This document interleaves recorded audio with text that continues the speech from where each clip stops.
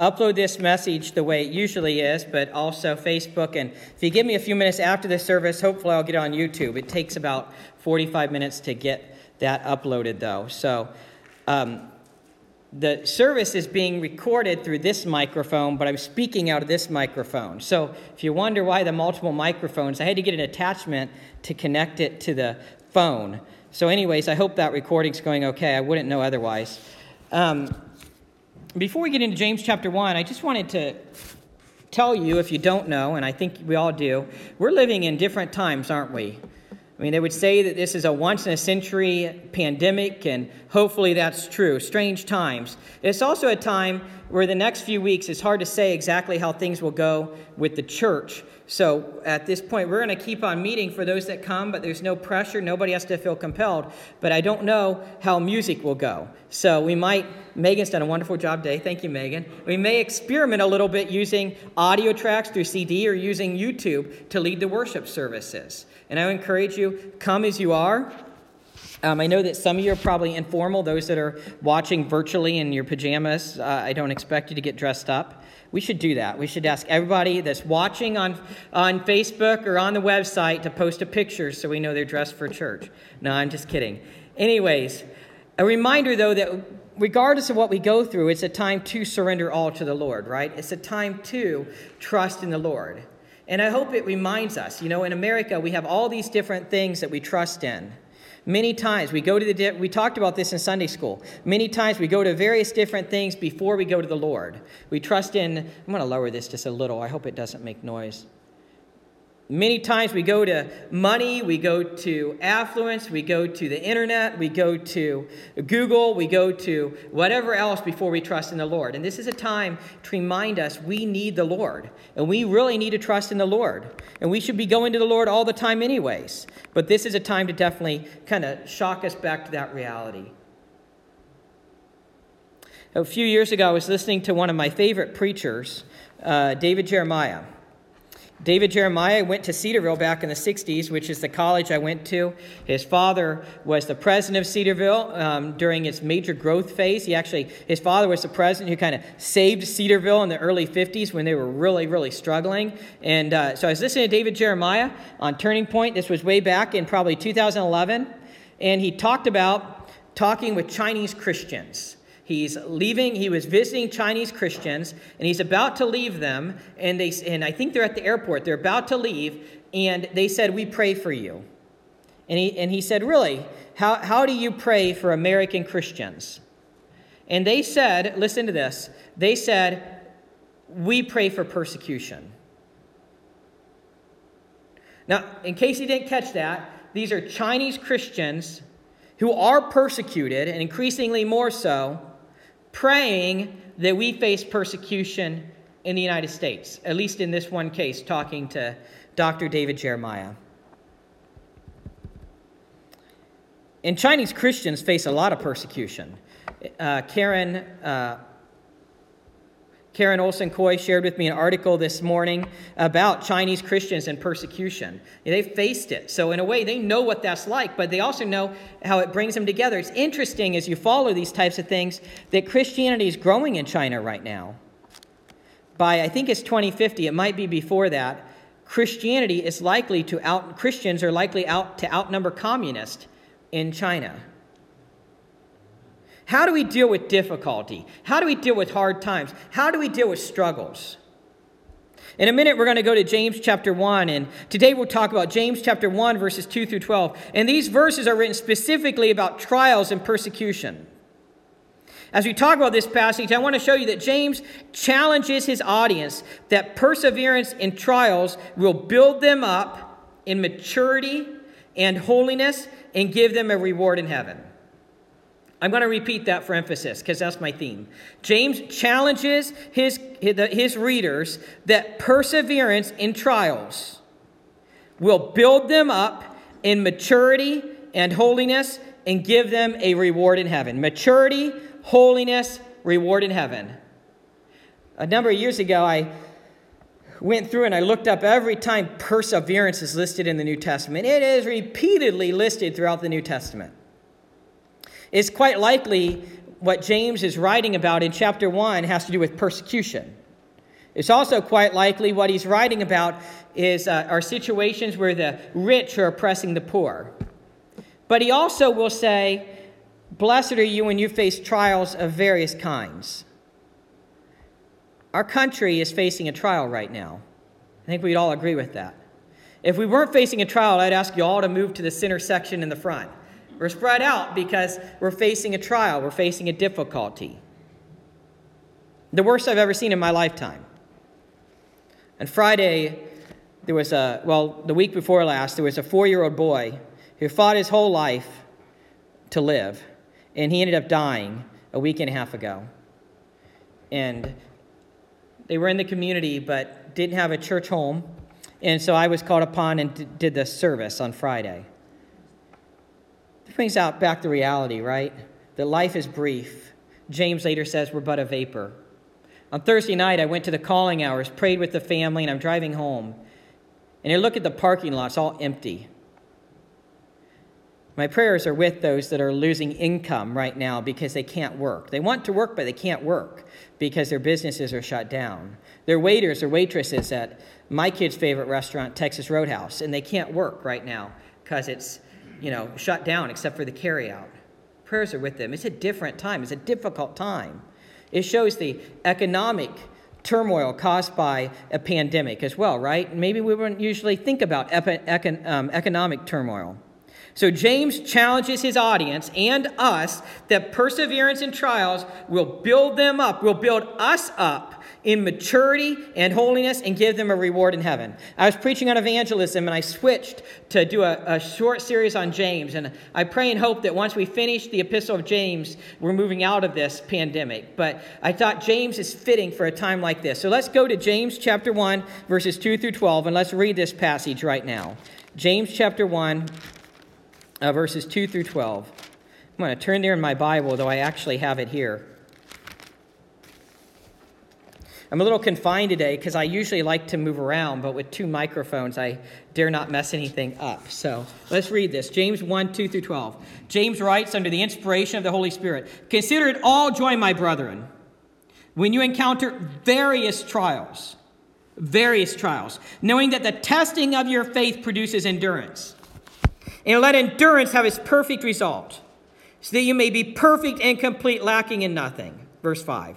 "But if any of you lacks wisdom, let him ask of God, who gives to all generously and without reproach, and it will be given to him. But he must ask in faith without any doubting. For the one who doubts is like the surf of the sea, driven and tossed by the wind. For that man ought not to expect that he will receive anything from the Lord, being a double-minded man, unstable in all his ways." Verse 9. "But the brother of humble circumstances is to glory in his high position, and the rich man is to glory in his humiliation, because like flowering grass he will pass away. For the sun rises with a scorching wind and withers the grass, and its flower falls off, and the beauty of its appearance is destroyed. So too the rich man in the midst of his pursuits will fade away." Verse 12. "Blessed is a man who perseveres under trial. For once he has been approved, he will receive the crown of life, which the Lord has promised to those who love him." Let's walk through this passage. In verses 2 through 4, and then again in verses 9 through 11, James writes about trials and temptations. We're going to look at those here in just a moment, but first let me give a brief background to James. I preached a sermon intro to James before. Actually, I preached through James before as well. And I skipped the sermon intro for this series because I wanted to get right in James. But James is the half-brother of Jesus.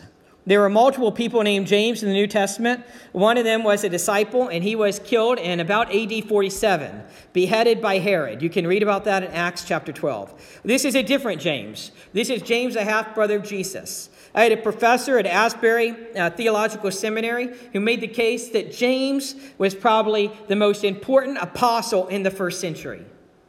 Now, we would think it was Peter, or we would think it would be Paul. But it seems that he made the case, it seems like it was James. One reason is being the half-brother of Jesus, Didn't hurt him any, did it? I mean, that's kind of good on your resume. The other reason, if you look at Acts chapter 15, we have the first official church council. And James led that church council. All the people speak. Peter speaks. The apostle Paul speaks. They all speak. And then James led the council, and James made the ruling decision. The Jerusalem church was a very large church. And James was the pastor of the Jerusalem church. Now, it's very interesting because the apostles actually, Jesus' brothers, Jesus' siblings did not believe him when he was in this life. They wanted to kind of hide him away. They didn't believe in him. But apparently after the crucifixion and resurrection, James repented. James followed the Lord. Now, what happened to James? Josephus is a historian, not a church historian, but a historian. And he was a Jewish guy, a Jewish historian. He actually had a lot of alignment with Rome. But he wrote that James was stoned to death as a Jewish heretic in AD 62. Stoned to death as a Jewish heretic in AD 62. So this is the Epistle of James. It's one of the earliest written, by the way, possibly written in the mid to late 40s AD. James is called the Proverbs of the New Testament. A lot of wisdom literature in James. So let's get into here. In verses 2 through 4, and then again in verses 9 through 11, James writes about trials and temptations. So James says that you should consider it pure joy when you encounter various trials and temptations. Doesn't make sense, does it? We're going through trials, we're going through temptations, and we are to consider it pure joy. Have you ever considered it joy at the time when you're going through a trial or a temptation? We're going through a trial right now. Maybe not a temptation, maybe that too. We're going through a national trial right now, and a worldwide trial. Are we considered a pure joy? There's people, I don't know about here, but possibly listening, who went through World War II. Major trial. I cannot imagine living through that. Or the Great Depression. But James says, consider it pure joy. Think of it another way. We may not consider it pure joy when we are going through a trial. But what about after the trial? What about after the temptation? Have you ever considered it a good thing after you go through a trial or a temptation?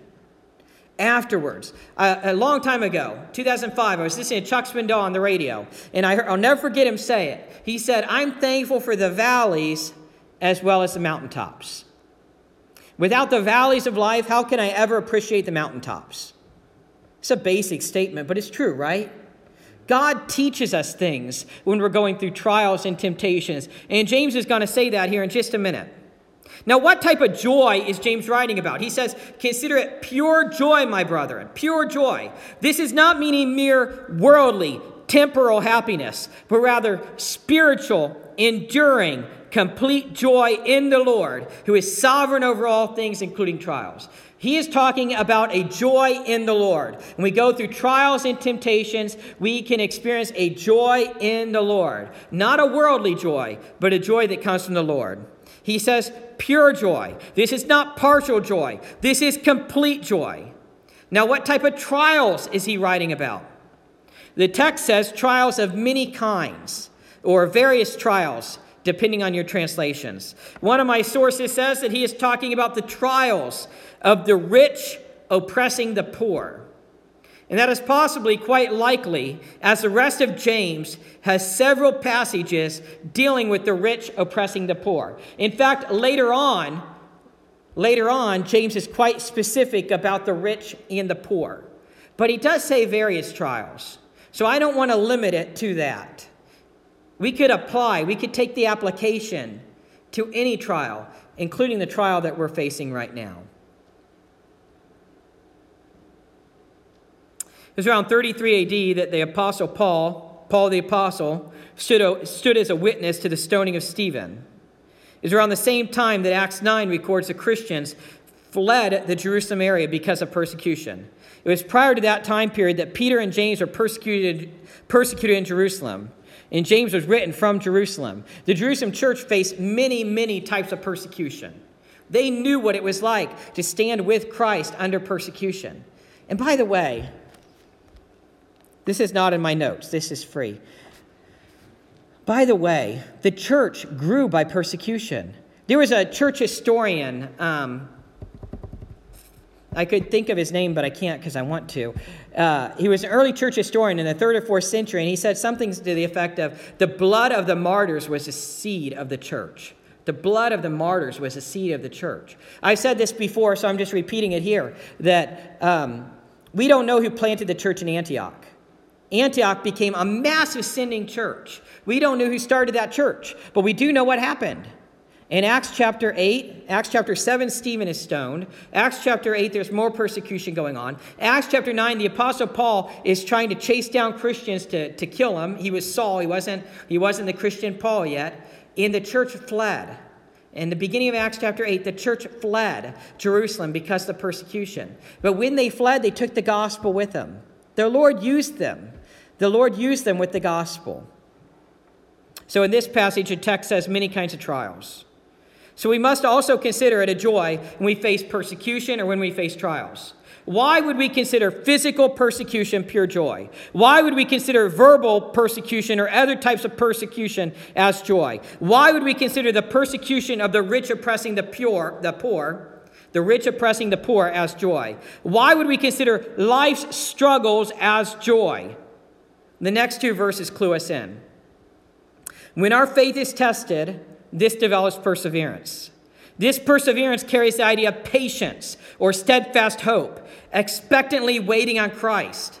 But this is not all. The next verse continues. The text continues. Verse 4 says that this perseverance finishes its work by making you mature and complete. We go through various trials. We go through a variety of trials. We go through persecution. And this makes us mature and complete. This completeness has the idea of holiness. Holiness. I think it was Chuck Swindoll who quoted somebody that said, when the Lord wants to do an impossible task, he takes an impossible person and breaks him. That we don't grow without being broken first. A.W. Tozer has written things like that. We grow spiritually. We grow in maturity. We grow in wisdom. We grow in patience. We grow in the fruit of the Spirit through trials. Through things like we're dealing with now. Through actual persecution. We grow in holiness.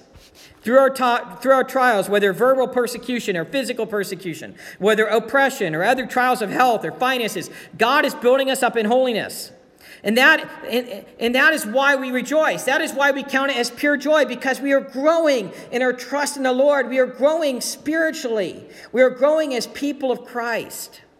Why would the Chinese Christians pray for persecution in the United States? This is because they are facing persecution, and they know it builds them up as a church. They know it builds them up as a church. Listen to this. The following prayer was prayed by an Ethiopian at Sadu, Walamu, Ethiopia.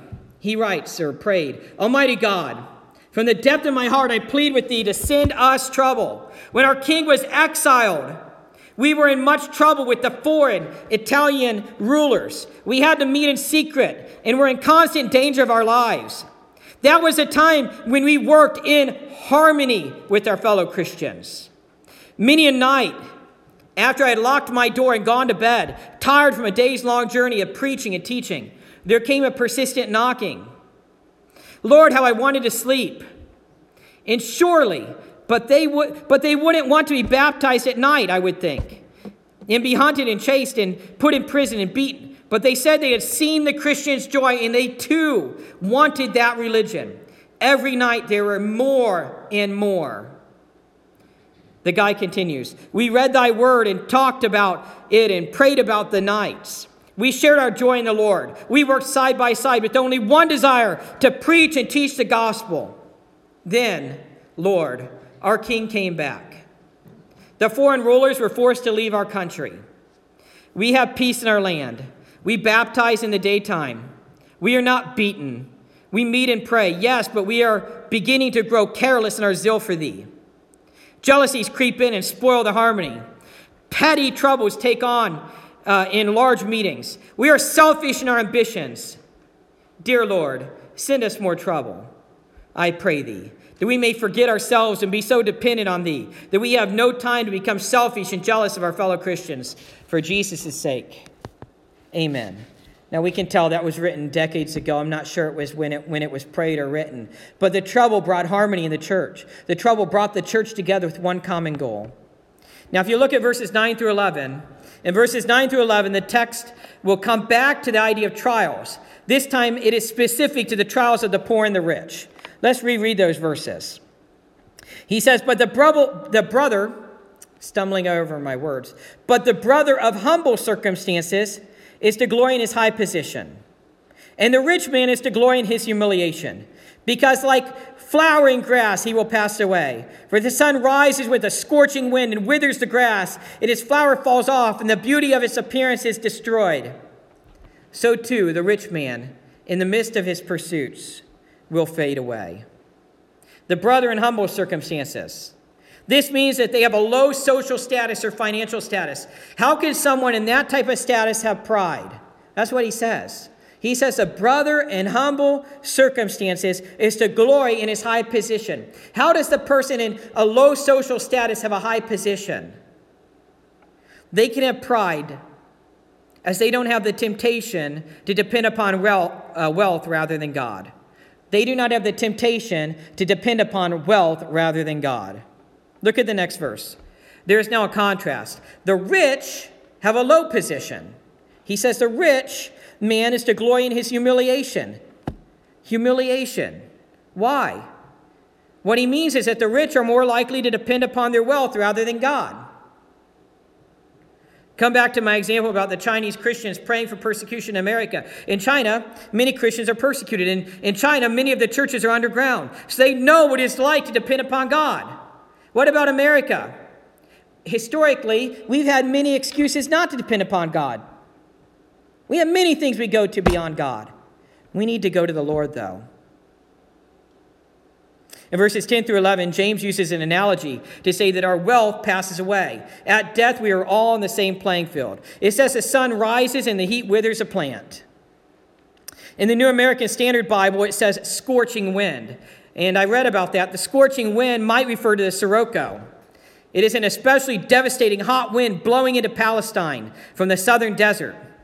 But the summer sun by itself was also quite effective in wilting Palestinian flowers, which were then useless except as fuel. So he says, the sun rises with a scorching wind and withers the grass, and its flower falls off, and the beauty of its appearance is destroyed. So too the rich man in the midst of his pursuits will fade away. We're all on the same playing field at the end. We are all before the Lord. We all need to go to the Lord for help and strength and guidance. Let's go back and look at verses 5 through 8 now. Verses 5 through 8, he says, but if any of you lacks wisdom, let him ask of God, who gives to all generously and without reproach, and it will be given to him. But he must ask in faith without any doubting, for the one who doubts is like the surf of the sea, driven and tossed by the wind. For that man ought not to expect that he will receive anything from the Lord, being a double-minded man, unstable in all his ways.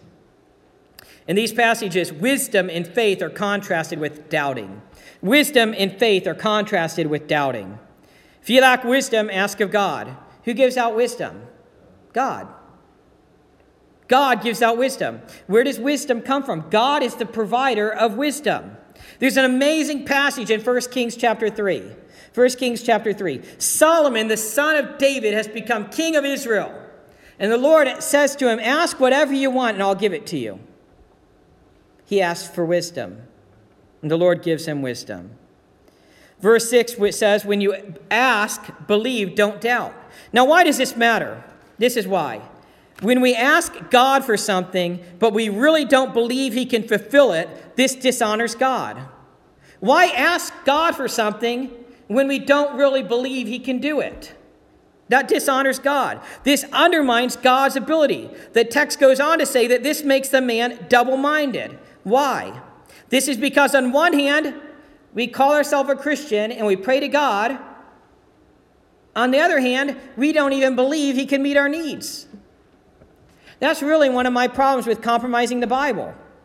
In the early part of the 20th century, they started taking apart the Bible. They started taking out the virgin birth. They started saying Isaiah was not written all together. It was written in 2 or 3 parts. They started taking out the miracles of Jesus. That undermines God. Why doubt? If I'm to believe in Almighty God, who's the greatest of all and the King of kings and Lord of lords, and who created the heavens and the earth, and who can save us from our sins, I have to also believe he can do these miracles. We have to ask, believing God can meet our needs. When I was a child, I thought my dad could fix anything. And he really did fix most things. A toy would get broke and my dad could fix it. There was not a doubt in my mind that my dad could do it. We need to have the faith of a child in our God, right? Many of you were probably the same way. You thought your dad or mom could meet all your needs when you were a child. We need to have that type of faith, that type of trust in God. But sometimes God allows us to go through trials in order for something to be better, for us to grow in our trust in him, for us to grow in our patience, for us to grow in our perseverance, for us to grow in our wisdom, for us to grow in our maturity. So how does the wisdom and faith relate with trials and tribulations? This is how. We need wisdom to know what choices to make in our trials. Then we need faith to trust God to guide us. You hear that? We need wisdom to know what choices to make in our trials. Then we need faith to trust God to guide us. The passage is also written about reward. Look at verse 12. Blessed is a man who perseveres under trial. For once he has been approved, he will receive the crown of life, which the Lord has promised to those who love him. When we persevere in our trials, God gives us the crown of life. I believe he's talking about eternal life in this case, but the image in mind is a crown that people would receive when they won an Olympic contest. And you can see 1 Corinthians 9, 24 through 27 about that. We persevere and God calls us blessed. How much do we pray for perseverance in our Christian life? I encourage us to start praying that way. Start praying that the Lord helps us persevere, trusting in him. Many times we have so many idols in our country and our world. We need to trust in the Lord. Dr. Lambie was a medical missionary, formerly of a place in Africa. He has forded many swift and bridgeless streams in Africa. The danger in crossing such a stream lies in being swept off one's feet and carried down the stream to greater depths, or you could be hurled to death against the hidden rocks. You know, you go in the stream, it's all wild and flowing, and the stream, with its power, can pick you up, sweep you down the stream. Dr. Lambie learned from the natives the best way to make such a hazardous crossing. The man about to cross finds a large stone, the heavier the better, lifts it to his shoulders, and carries it across a stream as something that weighs him down. The extra weight of the stone keeps his feet solid on the bed of the stream, and he can cross safely without being swept away. Never would have thought about that myself. You need the stone to weigh you down as you go through the stream. Dr. Lambie drew this application. While crossing the dangerous stream of life, enemies constantly seek to overthrow us and rush us down to ruin. We need the extra weight of a burden, a load of affliction, to keep us from being swept off our feet. So if you're going through a burden right now, and most of the country is, most of the world is, you're going through an affliction right now, that weight can ground us in the Lord, like crossing a stream, needing the weight of a rock to hold you down. We all will continue to face trials and troubles in life. Some are trials that relate to health, some are trials that relate to finance, some are trials that relate to children, some are trials that relate to verbal, physical, or other forms of persecution for their faith. God never promised that these will go away, but that he will support and guide us and make us stronger for going through them. Right now, many are going through trials literally having to do with health. Some, because of this pandemic, are going through trials that have to do with finances. But we can run to the Lord and let them ground us in him. Someone once said, are you praying for lighter burdens or a stronger back? Are you praying for lighter burdens or a stronger back? When we persevere, we gain an eternal reward. That's what James says. And when we persevere, God builds us up. He builds us up. He builds us up. So are you being built up? Are you staying strong in your struggles? I pray that you will. Please pray that you will. Pray that you will stay strong in your faith no matter what the circumstances. Pray that you will stay strong when, not if, but when Christians are persecuted. Make this a matter of prayer. We're all in process. God is crafting us all. This too will pass. I'm pretty sure of it. It might seem a long time. I think President Trump called for 14 days, and we're now on the 7th day. The CDC last Sunday night recommended 8 weeks of no more than 50 people in a group. That seems a long time, doesn't it? But it will pass. But when it passes, are we going to continue trusting the Lord, seeking the Lord? The first step, of course, is putting our faith in him. I know many people are watching on Facebook or YouTube later, and I just ask for those gathered here and those watching, are we trusting in the Lord as our Savior? Have we confessed that we are a sinner and we need Jesus as our Savior? Have we believed in Jesus? John 14:6, Jesus said, I am the way, the truth, and the life. No one comes to the Father except by me. Are we trusting in him and committing to him? I think our Christian commitment can be summed up with a simple statement. Firmly make the decision to be with Jesus in order to become like him and to learn and do all that he says, and then arrange our affairs around him. We firmly, seriously make the decision to be with him. And every day, I hope we do that. We want to live life with Jesus. John 15, Jesus says, I am the vine, you are the branches. We must be connected to the vine. Live life with Jesus. In order to become like him, we want to become like Jesus, to learn and do all that he says. And then you arrange your affairs around him. Rearrange our life around Jesus. Let's pray. Heavenly Father, I pray that you would strengthen us right now. Strengthen us. Strengthen us trusting in you in trials and tribulations right now.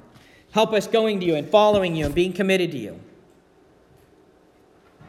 And Lord God, if there's people here or watching later or listening on the podcast later who have never trusted you as Lord and Savior, may today be the day of salvation. May today be the day of confessing they are a sinner in need of a Savior, believing in you as the only Savior, committing to you. May today be the day to firmly make the decision to be with you in order to become like you, to learn and do all that you say, and arrange our affairs around you. May we all live life with you, Jesus. May we all arrange our life around you, Jesus. May we all make you the center of our life, and we orbit around you. In Jesus' name, amen. We have a closing hymn right now, hymn number 123, When We All Get to Heaven. What a day of rejoicing that will be. Please stand if you're able.